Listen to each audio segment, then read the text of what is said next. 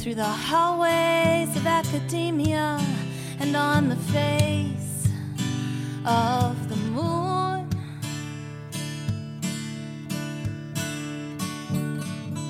The footprints of conquest haven't left us any room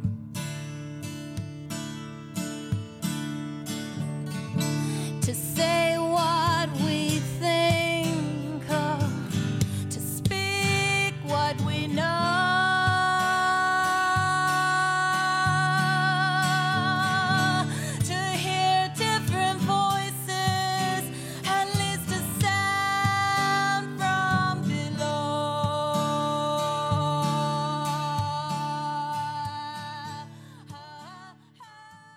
Greetings and welcome to the 50th edition podcast of Women's Liberation Radio News for this month of June 2020. I'm April No, reaching out to you from the black fly and mosquito-filled deep woods of Northern Ontario. This month's edition focuses on the social impacts of the virus outbreak on women, not only as the virus itself spreads to impact our physical health, but also as sectors of our society have shut down and how that has impacted our social emotional health through safer at-home orders and social distancing practices. You'll hear excerpts of an interview Thistle did with Vaishnavi Sundar, Indian feminist filmmaker and activist, about what it has been like in her home country of India and in her region for women as the virus outbreak spreads and social distancing norms are put into place. We will also hear from Diane Fisher, a massage therapist from Ohio, who spoke with WLRN about her experiences of being a non-essential worker, navigating unemployment, staying in touch with her work colleagues, and how the virus outbreak has impacted her emotional health and the health of others around her in her community. The team at WLRN produces a monthly radio broadcast to break the sound barrier women are blocked by under the status quo rule of men. This blocking of women's discourse we see in all sectors of society, be they conservative, liberal, mainstream, progressive, or radical. The thread that runs through all of American politics except for separatist feminism is male dominance and entitlement in all spheres. To start off today's edition, here's Dana Vitalishova with women's news from around the globe for this Thursday, June the 4th, 2020.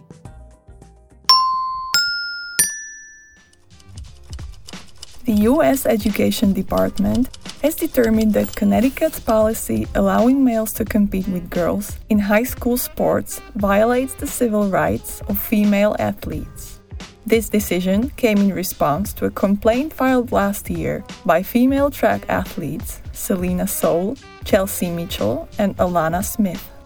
These young women argued that the male athletes had an unfair physical advantage over the girls.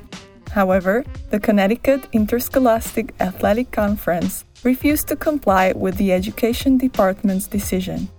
Thus, the office said it will, quote, either initiate administrative proceedings to suspend, terminate, or refuse to grant or continue and defer financial assistance, end of quote, to the conference, or refer the cases to the U.S. Department of Justice. The Hungarian president has signed a bill that will outlaw the change of sex in legal documents. Despite protests during which people publicly burned their birth certificates, and despite criticism of the bill by the European Parliament and the United Nations, the bill thus became law. The new law replaces the word nem, which in Hungarian stands for both sex and gender, with the term születési nem, aka birth sex, and defines it as, quote, biological sex based on primary sex characteristics and chromosomes, end of quote. The biggest Hungarian LGBT organization, called Hatter, declared they refuse to accept this law and call on the Public Defender of Rights, Ákos Kuzma, quote, to initiate the nullification of the law via the Constitutional Court, end of quote. A British study has linked self-harm in girls and young women with poverty. According to the National Center for Social Research, women aged 16 to 34 from the poorest backgrounds are 5 times more likely to self-harm than their more affluent peers. There is also evidence that self-harm in young women and girls is on the rise. Between 2000 and 2014, the proportion of females aged 16 to 24 who self-harmed rose from 7% to 20%. The link to poverty appears strong. According to NatCen research, self-harm is 3 times higher in women who have fallen behind on utility payments or have had utilities disconnected than among those who haven't. Furthermore, according to The Guardian, the suicide rate among girls and young women aged 10 to 24 has risen in Britain. In 2018, it was the highest on record. A US medical study suggests COVID-19 attacks the placenta in pregnant women. Researchers from Northwestern University in Chicago found that women infected with COVID-19 had higher rates of placental injury than the healthy population. However, all babies born to 15 of the 16 women studied were healthy. One woman had a miscarriage, but the researchers were unable to determine whether it was caused by COVID-19. 46 babies recently born by surrogate mothers in Ukraine were left in this country after their Spanish parents failed to collect them due to COVID-19 quarantine measures. Andrea Nobre reported for website 4w.pub that the babies were quote-unquote ordered by Spanish families in Ukraine because commercial surrogacy is illegal in Spain. The Ukrainian surrogacy company Biotexcom now stores the quote-unquote excess babies in hotels and private homes with no official legal guardian. According to Nobre, there is also risk that the clients would never collect the children. The reason is that many people who quote-unquote order a baby born to a surrogate desire to obtain a newborn, not a child who's a few months old. On May 11, the founder and one of the 2 main ringleaders in the South Korean Enthrum case was finally arrested. The 24-year-old Young-wook Moon is allegedly responsible for creating and running chat rooms on the encrypted app called Telegram, where sadistic sexual videos made by extorted girls were exchanged and sold. Earlier this year, another 24-year-old male ringleader of the Enthrooms, Cho Ju-bin, was arrested as well as 2 accomplices. Both of these are teenage males. One is 16, another 18 years old. The South Korean public is concerned with the low age of the perpetrators. In another recent case similar to the Enthroom, the 9 culprits who ran a pornographic Discord channel were all minors, one of them just 12 years old.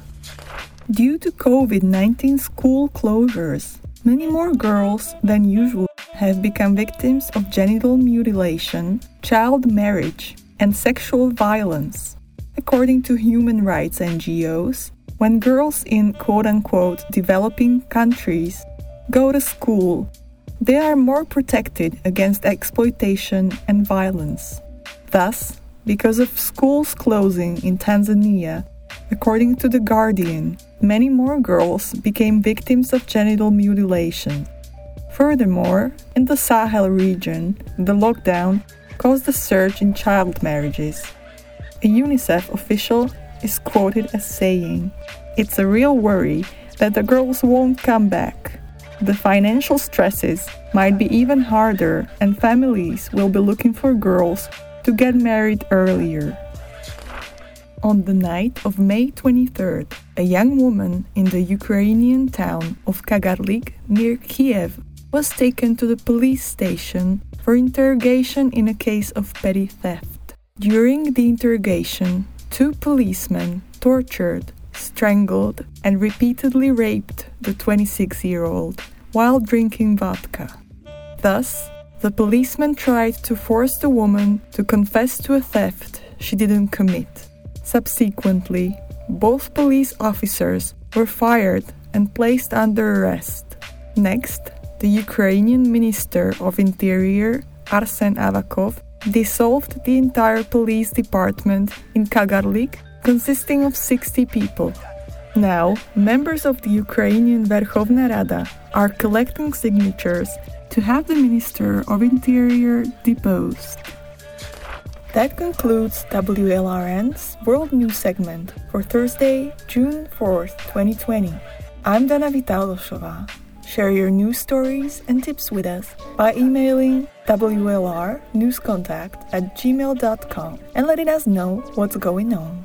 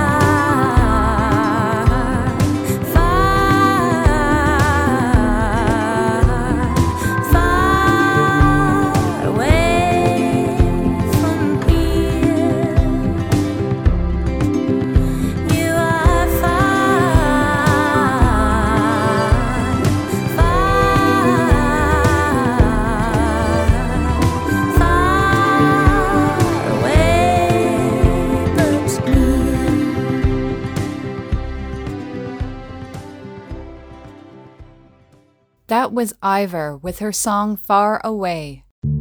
Now we turn to a clip of an interview Thistle did with Vaishnavi Sundar, feminist filmmaker and activist from India who spoke with WLRN about the social impacts the pandemic is having on women in her country and region of the world. Be sure to check out WLRN's WordPress site under the Interviews tab for the full interview, wherein Vaishnavi talks about an emergency contraception campaign she started in her city, independent radical feminist organizing in neighborhoods, the caste system in her country, and more. I'd like to give a big WLRN shout out to our sister Vaishnavi, who is doing amazing work. Yay, we're live. Hi, Thistle. Nice to have you back on WLRN's airwaves. Welcome. This is like home, so thank you. Oh, nice. So, at the last time we talked, the pandemic was just starting, and so we didn't hardly mention it in our interview, but now 2 or 3 months have gone by and a lot has happened. Can you tell us about your country and what it's like to be living under the pandemic where you are? I should start off by saying that personally, very personally, okay, and I'm speaking with so much privilege and I understand that. Pandemic has been the best thing that happened to me because there are fewer people on the road, there's less honking, the dogs are happy, you know, the birds are out and all of those things. In that context, and I find myself to be stuck at home most of the time because I work from home. So with all that in mind, it's really nice to wake up in the morning and hear the birds chirp. And, you know, I have a lot of these dogs on the street that I sort of take care of, feed and everything. it's nice to have them not worry about, a car that's, swinging past in a really illegal speed, So all that is sort of a plus for me. And pandemic or not, I have pretty much been homebound. I like to just work 24/7, and that way it's been personally very rewarding. And I know that I am speaking with so much privilege, but I guess you can sort of take this as a very exclusive positive that I personally experience. It's obviously not the general opinion of the country. About what's happening in India overall, we are a huge country, and it's extremely impossible for a government to sort of impose regulations in a way that we can turn things around in a short span of time because of our population and because of the way we have women from one state traveling all the way south to another state for the purpose of livelihood. And then they end up settling down here, they have children here, and then now they're in a position where they can't go back home, nor can they stay here anymore because they don't have anywhere to stay. So while on the urban side, things are pretty much okay because delivery services are functioning, the essentials are there, medicines are available, hospitals are available on call and all of that. But that's just a very, very small minority benefiting from it. When I speak about the majority, they are, construction laborers, manual scavengers, housemaids, house help, and women who are basically working on daily wage labor. For them, things are definitely not good at all. And in that, I should also talk about a lot of women that are trafficked into the sex trade, where they have completely been stripped of any form of livelihood at the moment because obviously you can't prostitute yourself during a pandemic. There are some really horrible things that are happening at the moment, and the state seems to not be able to sort of completely put things in control. For example, there was a lady who had a 2-month-old child, a male child, and she offered to sell it to another couple, a childless couple, for just rupees 22,000, and that's nothing. That's nothing. And the reason they say they did that, although the transaction did not take place because somebody intervened and they stopped it, just think about the number of people that are trying to benefit out of people's depravity and of people's plight at this time. There was apparently a middleman who tried and convinced this lady who's basically trying by foot to walk from one state to another. And she's got this child, and the child's crying, they don't have food and everything. And the man's like, you know what, you've got this child, you've got no food. How will you take care of the child? Why don't you give it to this family? They're childless and they'll take care of your child. And they're like, well, at least my child's going to have a better family, probably will be educated and stuff. So the woman was actually willing to sell her son for 22,000 rupees. This is one really, it affected me rather profoundly. This is one incident. And there was another incident where, I wanted to take it back to prostitution under the pandemic. Can you tell us what the legal status is of prostitution in India pre-pandemic and now during the pandemic? Has there been a change in the law? Has the government said no prostitution because of the pandemic? Or are women are not falling into it as much now because of the pandemic? Or can you just give us a little bit deeper of a report on that? Most of these women are really poor, and they are in this trade because somebody put them there, trafficked them into another city, and they put them there, and they can't escape because there are pimps and johns that would, find you, put you right back. You literally cannot escape it at all. The sex trade, so to speak, has been on a standstill right now because of the pandemic. But that is not because the government intervened and said things like, for the well-being of the people, maybe we should just take a step back and stop it. No, none of that, because we have far more pressing issues to deal with. People are dying. So they couldn't really bother about which industry can be allowed to function at this time, which industry cannot be. Well, it is an industry in India. So what's happening is all these trafficked women are stuck in this really tiny matchbox-like house. They may or may not have customers. It's happening in many folds. They may or may not have customers. The only way that they're going about it is maybe I can charge less and maybe just do it in a way that it is not intimate, where there is no exchange of, maybe there's no kissing or there's no hugging or, things like that, where you breathe and are in close contact. It's inhuman, but they do not have a choice. And there are many videos that are surfacing where citizens are reaching out to these red light areas, as we call them. They're going and they're having these women speak in the camera. And the constant position that everybody is taking is, what can we do?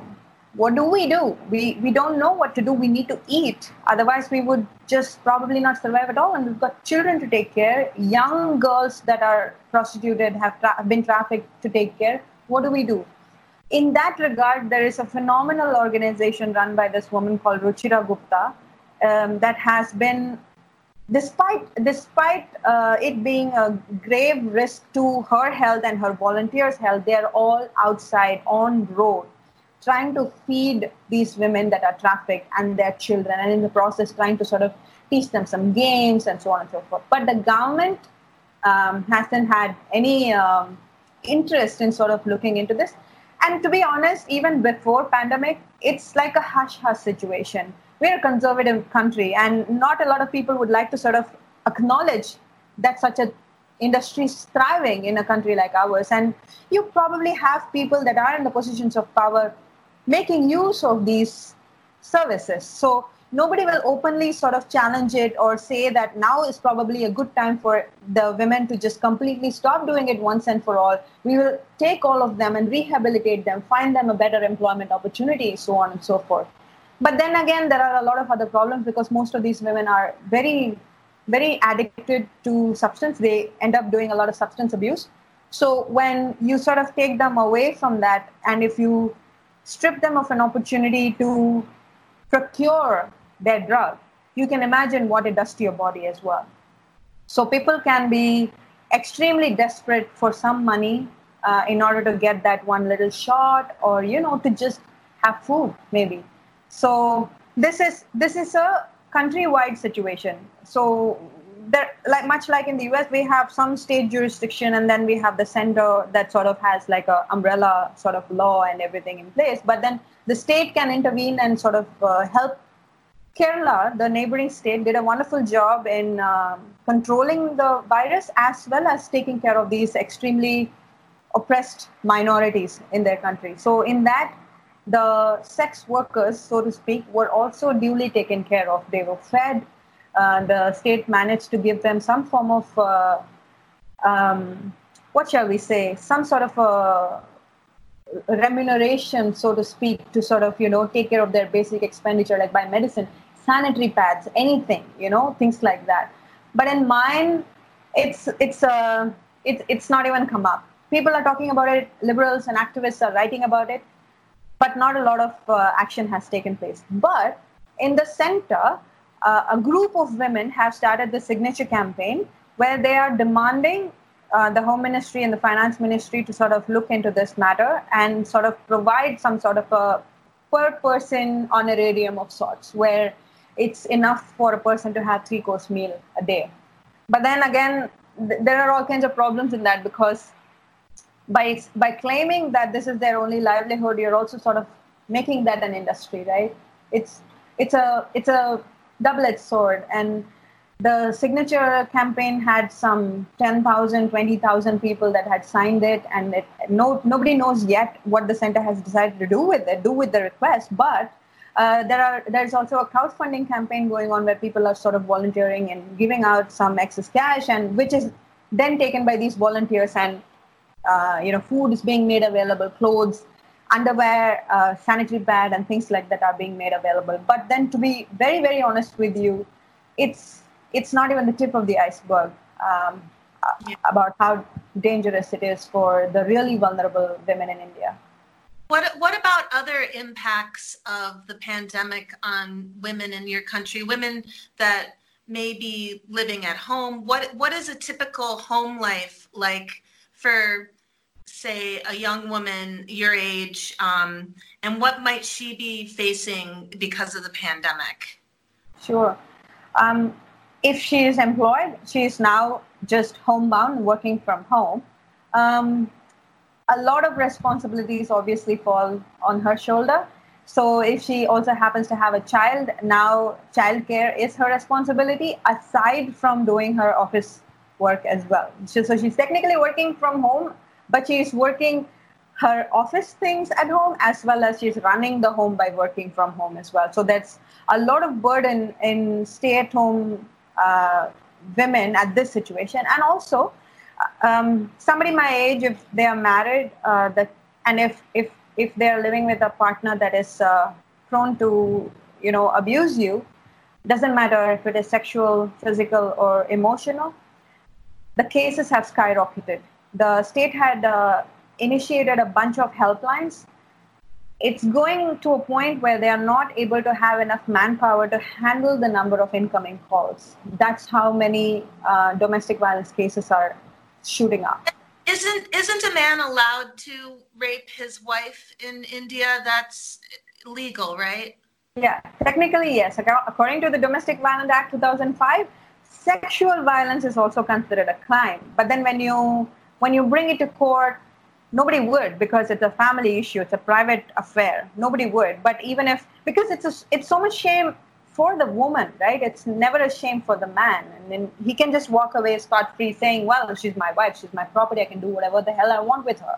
But for her to go to a court and say I was raped is not an easy procedure at all, with or without pandemic, whether or not she's married or whether it is somebody absolutely stranger to her. So in India, marital rape has not been explicitly made illegal, where if you are in a violent home where the abuser's primary weapon against you is sexual violence, you literally do not have any recourse.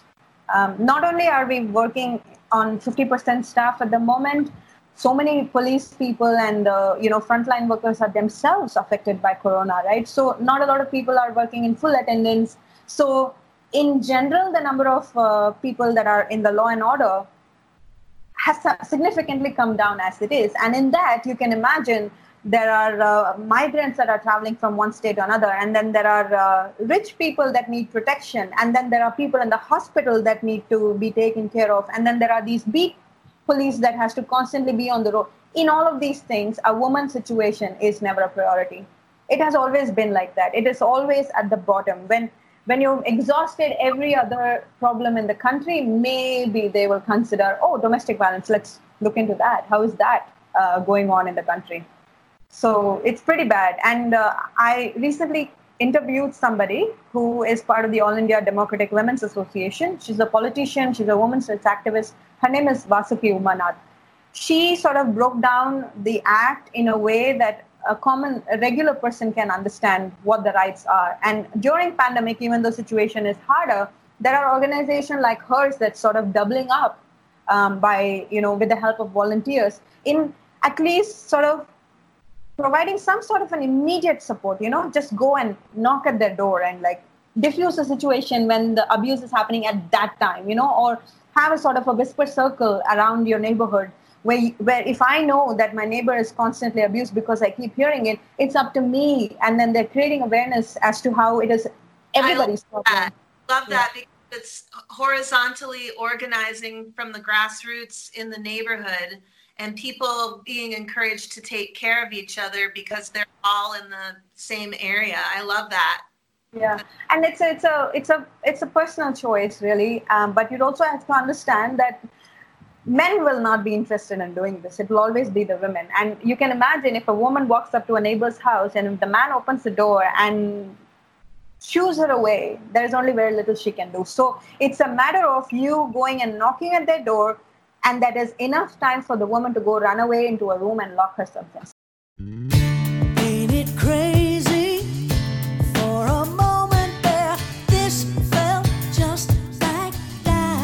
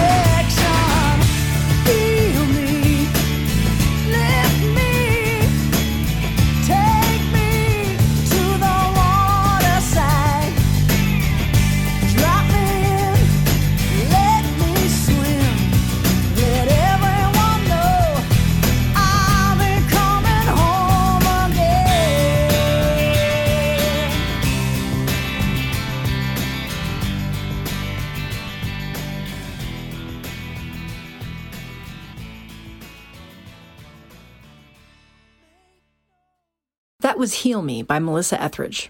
Next up, we'll hear excerpts of an interview with Diane Fisher, massage therapist, tarot card reader, and healer living in Ohio. Thistle caught up with Diane via Skype last week to ask her how she and her colleagues are faring during the pandemic.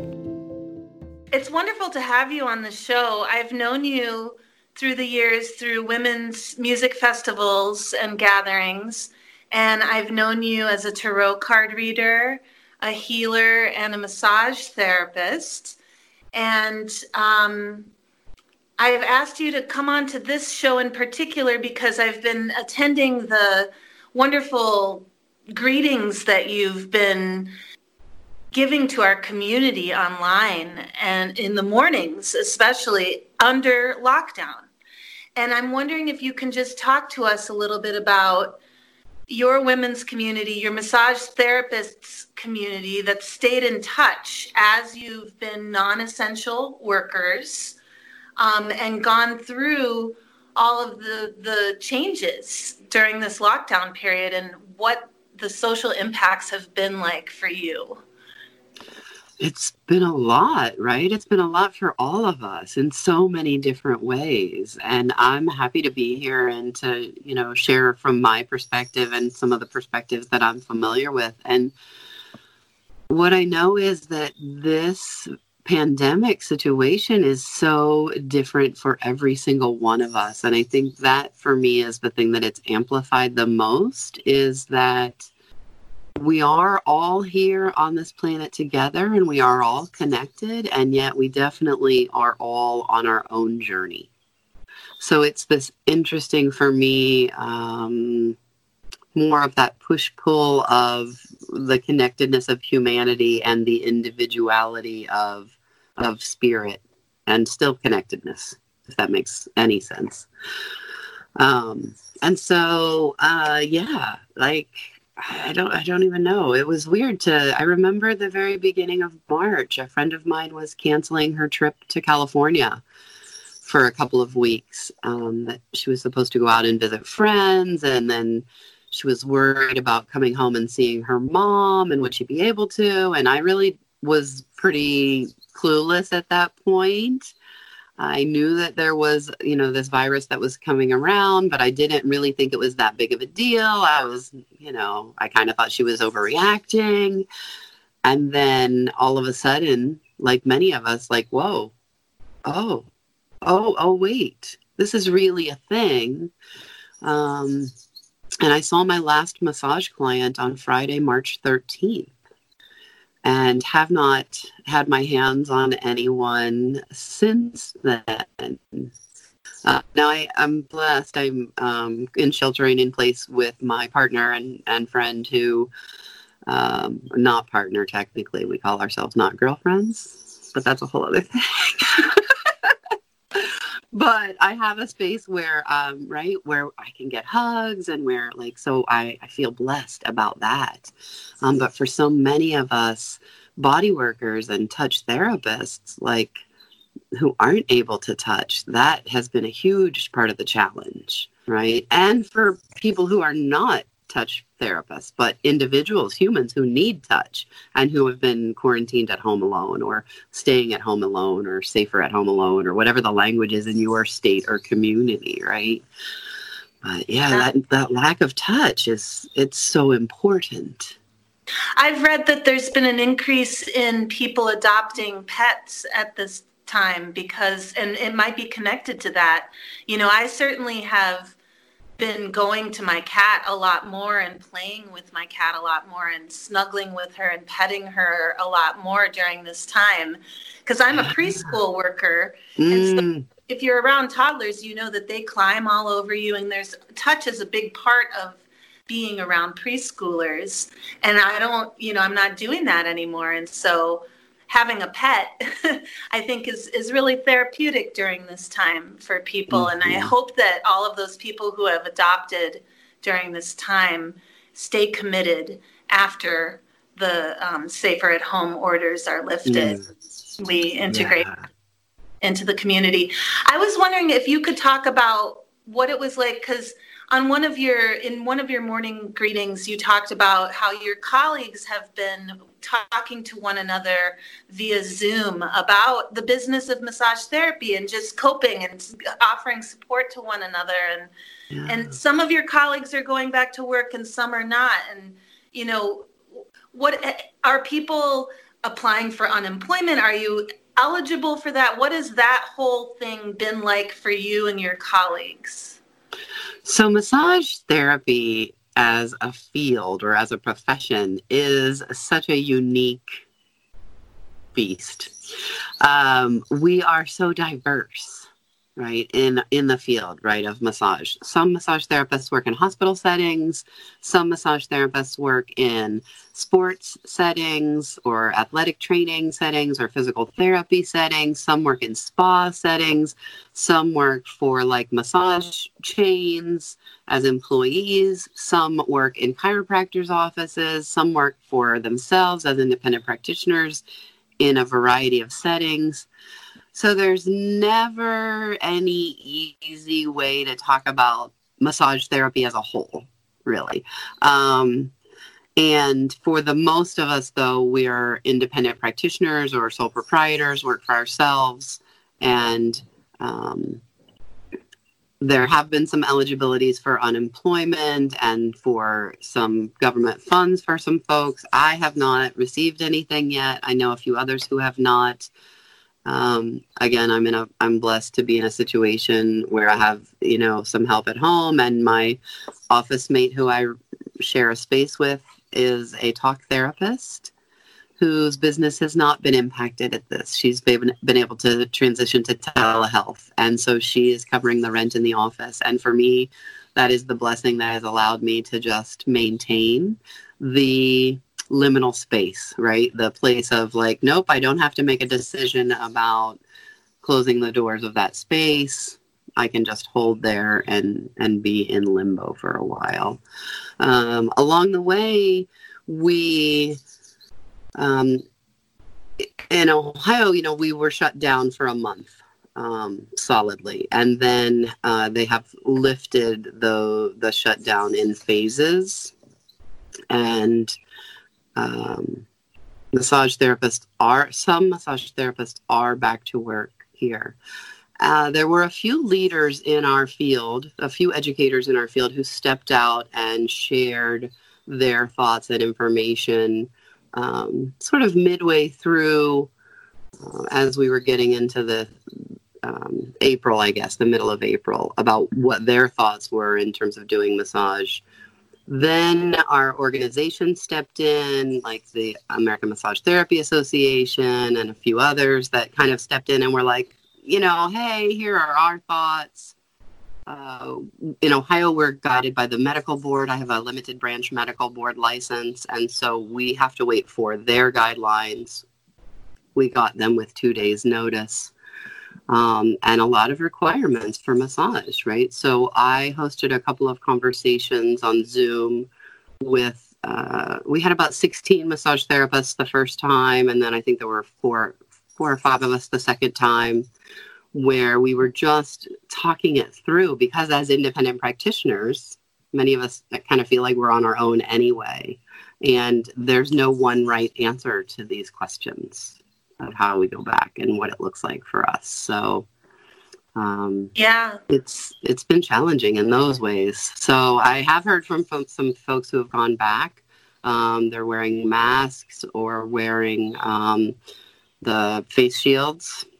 They're having to change their clothes in between every client, in addition to all of the other things. And so, it's different. Talk about, because also in these morning greeting talks that you've been giving to our community, you've touched on some of the emotional impacts of being under lockdown and how to take care of ourselves and feel good about the decisions that we're making, because sometimes we don't have all the information, and something that should be healthy for us, like visiting with friends, is now unhealthy for us, and how to navigate that territory and what those emotional challenges are under lockdown. Oh, yeah, sure.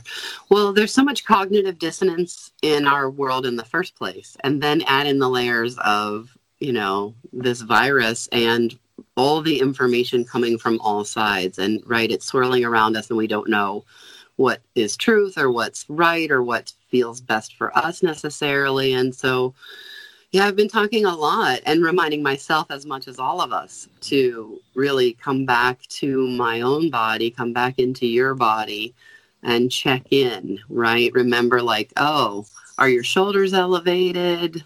Are you wearing them like earrings because you're so tense? Or, right, are they down where they belong a little bit more? And what is your gut telling you? Because we don't listen to our gut sometimes when it really knows the truth for us. Because this is definitely, right, got all of our emotions swirling, and it's bringing so many different challenges for people in lots of ways. And I could talk a lot about all the different ways, but I think that really it's the staying centered, staying grounded, right? So that coming back into the center line of your body, planting your feet on the ground. Sometimes I'll just even sitting here, I'll stomp my feet, right? And just really reconnect to the ground. If I feel myself sort of floating away and so that's something. Or go outside and get into nature, put your feet in the grass. Yeah. I know a lot of the women love to hug the trees, right? So hug trees. Yeah. All of that kind of stuff. And that's funny because that's been a great aspect of what's happened. I've seen nature come back in a way this year, or I've noticed it more because there are fewer airplanes in the air. There are fewer cars on the road. I saw a fox trot across the parking lot a couple of weeks ago here in the city. And so there is sort of this result of the pandemic to slow down and to come back into the body and to notice nature again, which is, I think, a good thing for our society. So there's some stressful aspects of what's happened socially with the pandemic. But then there are some ways that I feel like it's really helped us realign with ourselves.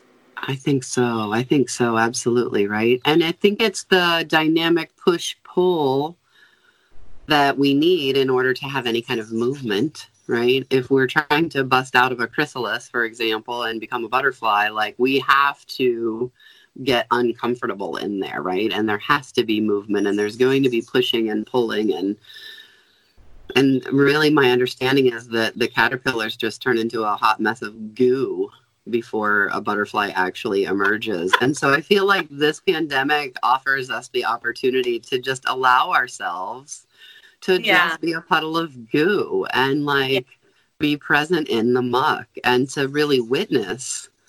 I think we have an opportunity here to really witness what is happening in the world without blinders on and to just be what's happening? And are we okay with it all? And what do we want to come forward? What are the aspects that we want to bring out of this situation? And what don't we want to bring out of this situation? Right. Within ourselves and on the big, right? I think it's the micro and macro level. Totally. Is there anything else you'd like to share with our WLRN listeners, Diane, who are largely lesbians and radical feminists? I just love y'all so much. Even in all of our disagreements, we come together, we connect at the heart, we connect in the ferns or the trees or wherever online. And I value all that I have learned from my sisters. It's incredible because I've learned community in ways that I would never have learned community otherwise. From across the femisphere to women worldwide. Worldwide. To women worldwide. Radical feminist media. To break the sound barrier. Break the sound barrier. Break the sound barrier. Break the sound barrier. Radical feminist media to break the sound barrier. This is your grassroots community radio station. Your radio station. Grassroots. This is your grassroots community radio station. Women's Liberation Radio News.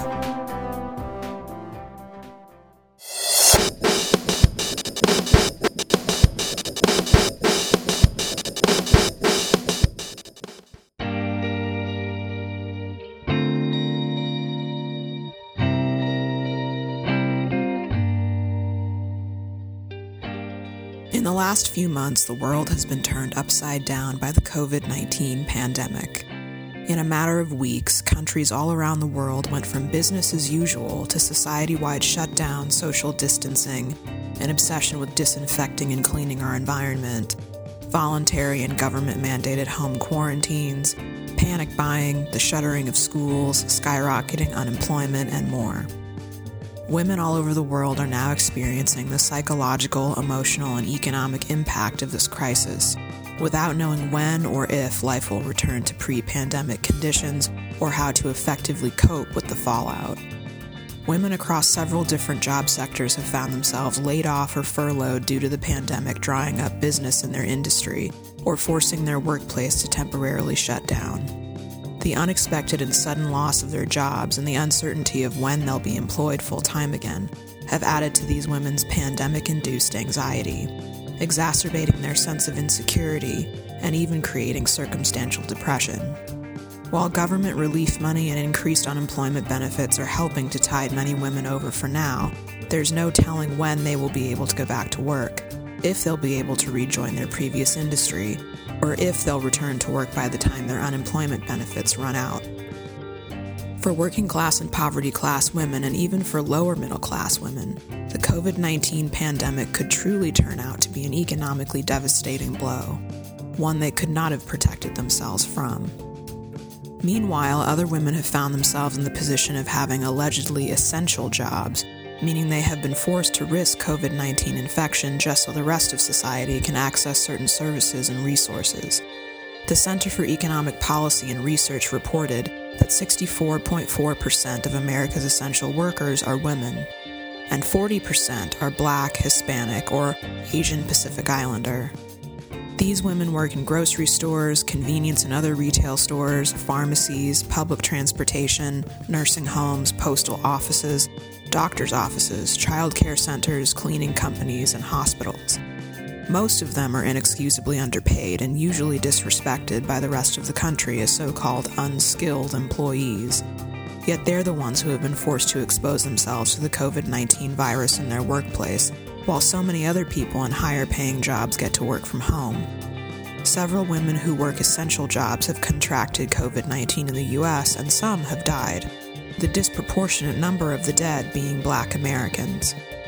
Women working essential jobs not only worry about their own health and survival, but also about that of the people they live with. Even if women working essential jobs survive in the event of COVID-19 infection, they could still face the medical and economic consequences of severe illness, all for an inadequate paycheck. The COVID-19 pandemic has exposed the total failure of our capitalist system to provide most working women with economic security and stability.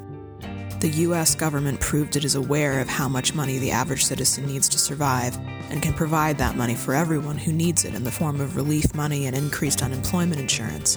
Yet the federal minimum wage remains $7.25 an hour, with scores of wealthy and middle-class people insisting it shouldn't be raised. Low-wage workers receiving pandemic unemployment benefits are making more money now than they were at their full-time jobs. The same class-privileged, often white people who have protested their local stay-at-home orders in the last 30 days because they miss eating in restaurants and getting their nails done are also the people who think that the workers who ring up their store purchases, make their Starbucks drinks, and serve them in drive-through windows don't deserve to make a comfortable wage, or have the same kind of employer-provided benefits that are standard in white-collar sectors. While some low-wage essential workers in the states received hazard pay for at least a little while, during the last several weeks it wasn't enough.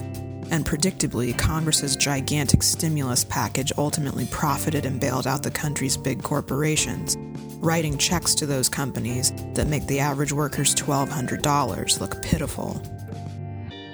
The millions of people who have been laid off as a result of this crisis are now without health insurance if they had a policy through their employer, which means they are suddenly vulnerable to overwhelming medical bills they can't afford if they experience an unexpected major medical event, including COVID-19 hospitalization. Why do most American citizens get their private health insurance through an employer instead of through a publicly funded healthcare system? Capitalism. More specifically, the insurance and pharmaceutical industries in this country that profit off the private healthcare system significantly more than they could in a socialized healthcare system. Even Americans who have not lost their health insurance during the pandemic are facing enormous medical bills for COVID-19 hospital stays. Medical debt can financially ruin a person for years, even for life in the U.S.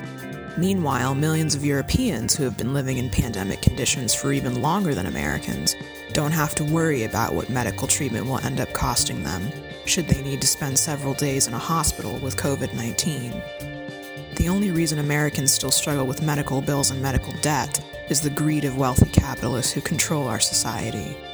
We can afford universal health care just as we can afford to raise the minimum wage and the unemployment benefit rate enough to wipe out poverty and financial insecurity. But our capitalist overlords refuse to do it because they care more about maximizing their own obscene wealth. If the COVID-19 pandemic isn't enough to make working and poverty-class women all over the world realize that capitalism must be eliminated, I don't know what could be. We don't know yet just how far-reaching the economic impact of this pandemic will be.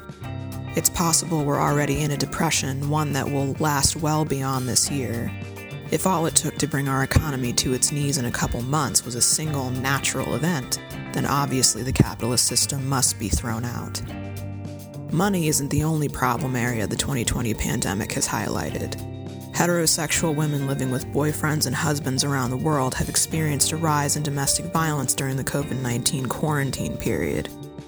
And women who were being physically abused by their men prior to lockdown have obviously been trapped with their abusers 24/7 since lockdown restrictions have been in effect. Say whatever you want about the stress of our COVID-19 world, but it is not possible for a genuinely non-abusive, harmless man to become physically abusive toward his wife or girlfriend in a matter of weeks simply because he can't leave home. The men who started abusing their female sexual partners after quarantine were never the good or nice guys that they and their wives or girlfriends would have you believe they are. Quarantine conditions have simply exposed who these first-time male offenders really are, and we can only hope that when quarantine is over, their wives and girlfriends seek out the support of family, friends, and shelters they need to leave the men for good. Granted, cutting ties with a male sexual partner you live with may not be as easy now as it was a few months ago. To go back to the economic consequences of the pandemic, at least one reason abused women are continuing to stay with their male abusers is financial hardship. Women who are now unemployed or furloughed without pay, or whose hours have been reduced to part-time, may find themselves even more financially dependent on their men than they were before. This should serve as a warning to all heterosexual and bisexual women. If you can avoid financial dependence or even interdependence with a male sexual partner, you should. Meanwhile, women who live alone and who have been observing stay-at-home orders faithfully for the last 2 or 3 months have undoubtedly been feeling the mental and emotional effects of so much isolation. Without daily face-to-face human interaction, without positive touch, and without much to do while cooped up alone, some of these women have been experiencing quarantine as a psychological challenge. While living alone in quarantine is a temporary condition, the mental and emotional toll of it still matters. It is women living alone during the shutdown of public society who understand the most how important community and friendship are to female well-being. We can all learn this lesson as a result of the COVID-19 pandemic, even if we haven't been living alone through it. As women, we are strongest mentally and emotionally when we are connected to each other. And the internet is not enough. It's easy to get wrapped up in all the darkness of the world and our own inner darkness when we're physically isolated. We need to be with other women, with other feminists for those of us who are feminist, in the flesh. When we're together, face to face, it's easier to access hope, to think and see clearly, to recover from hardship, and to feel that our lives have meaning and value. The women who have been living alone during pandemic quarantine will rejoin public life with a greater appreciation for the simple pleasure and comfort of their female friends, female family members, and female lovers. I hope all women do.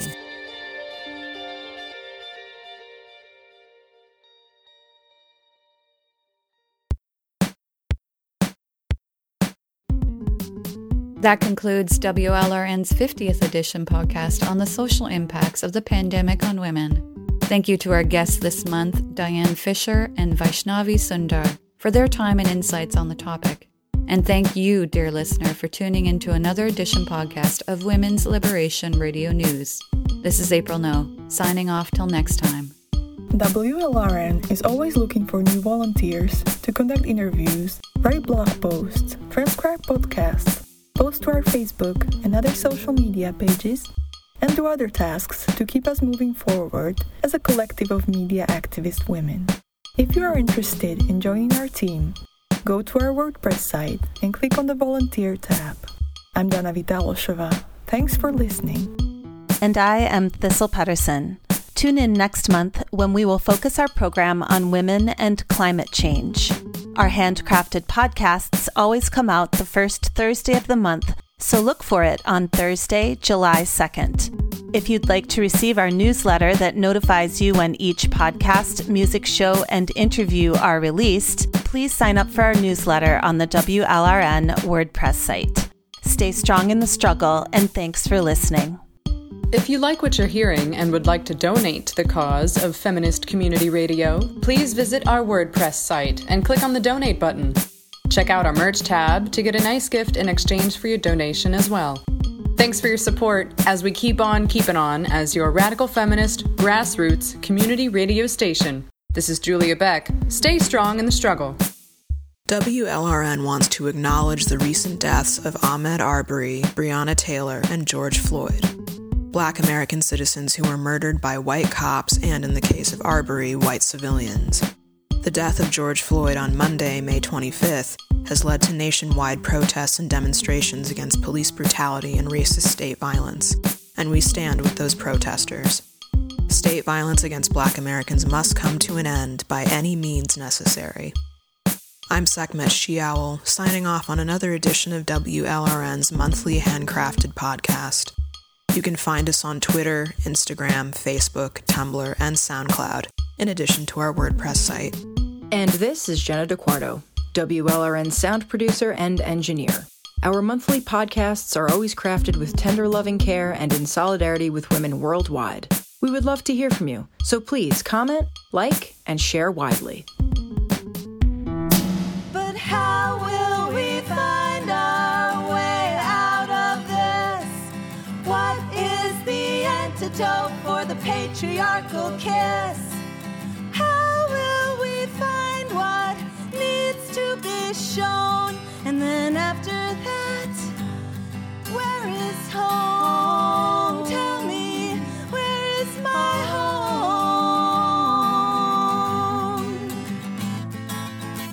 'Cause gender hurts.